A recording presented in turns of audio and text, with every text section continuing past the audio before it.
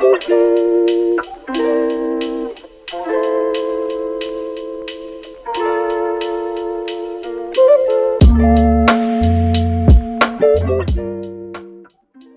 traffic out of control.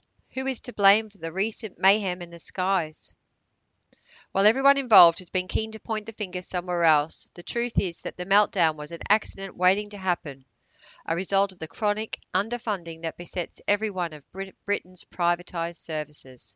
There could be no more striking example of the fragility of current capitalist society than the complete balls up that overtook British aviation on 2 days at the end of August, leaving over 1,850 flights cancelled over 2 days, thousands of passengers stranded, and incurring a likely bill topping £159 million. According to the hapless chief of the National Air Traffic Services, NATS, Martin Rolfe, the mayhem was all caused by just one piece of rogue flight data, which ripped right through the computer, disabling both the regular and backup systems, thereby obliging workers to have recourse to pencil and paper and slowing everything down to a fraction of the normal speed. And yet, when NATS was part privatised in 2001, under the same kind of public-private scam as that which crippled the NHS, the promise was that infusions of private capital and the application of dynamic capitalist management styles would modernise NATS for the new millennium. Instead, what has happened is that from the outset, the privatised NATS has become a magnet for speculative investment, encouraging successive CEOs to concentrate less on the business of safety and efficiently pushing tin and more on the business of fattening the purses of directors and shareholders. Privatisation, dividends and debt.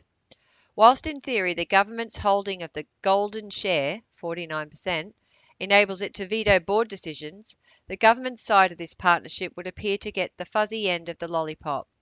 Before NATS was privatised, it only owed £330 million to the National Loan Fund. Post-privatisation, it woke up to find itself owing £733 million to a banking consortium whose repayment terms were much less forgiving.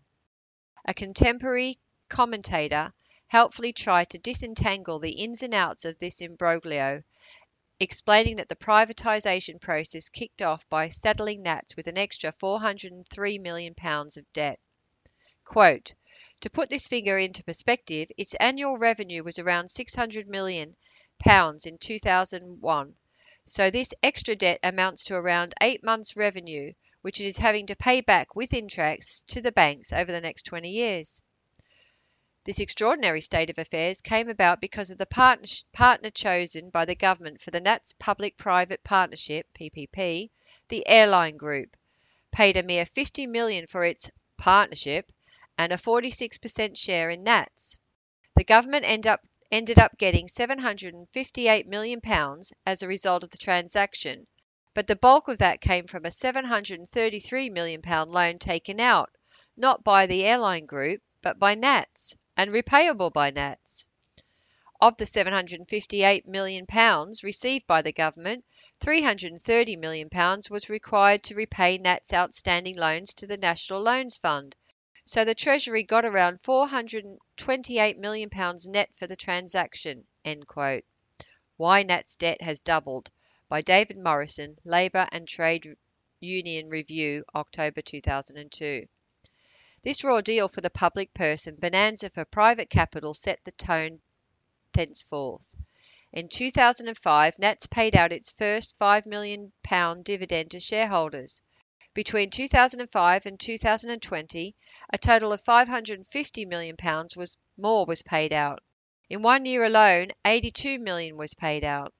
Remuneration for directors was similarly astronomical. Last year, NATS boss Martin Rolfe was paid a total of £1.4 million, including a fixed wedge of £563,000 and bonuses. Blame for air traffic control meltdown lies closer to home by Alistair Osborne, The Times, 31st of August 2023. Blame game. Government officials and politicians in Whitehall now criticise the air companies for not taking more responsibility for compensating the travelling public while the airlines are criticising the Civil Aviation Authority for failing to subject NATS to proper scrutiny.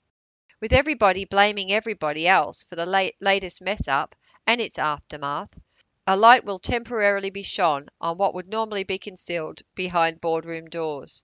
Pretending surprise and outrage over the greed and incompetence of all the players in this farce, a farce that could so easily have tipped into tragedy, the media will for a week or two call for heads to roll and tighter regulation to be applied, just enough to calm down public disquiet and let the news cycle pedal off to pastures new.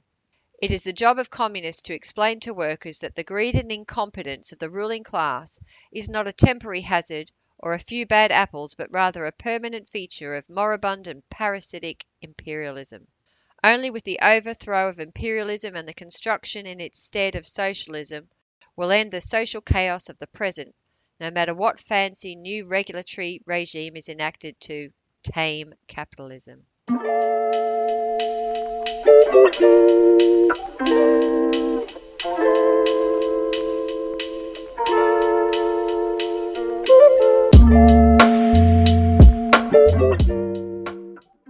Thanks for listening to Proletarian Radio.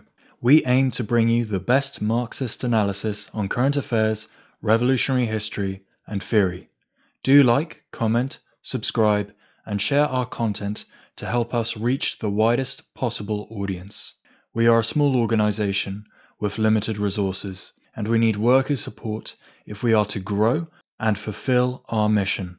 If you are able to make a one-off or regular donation, no matter how small, please visit our website at thecommunists.org and register as a supporter.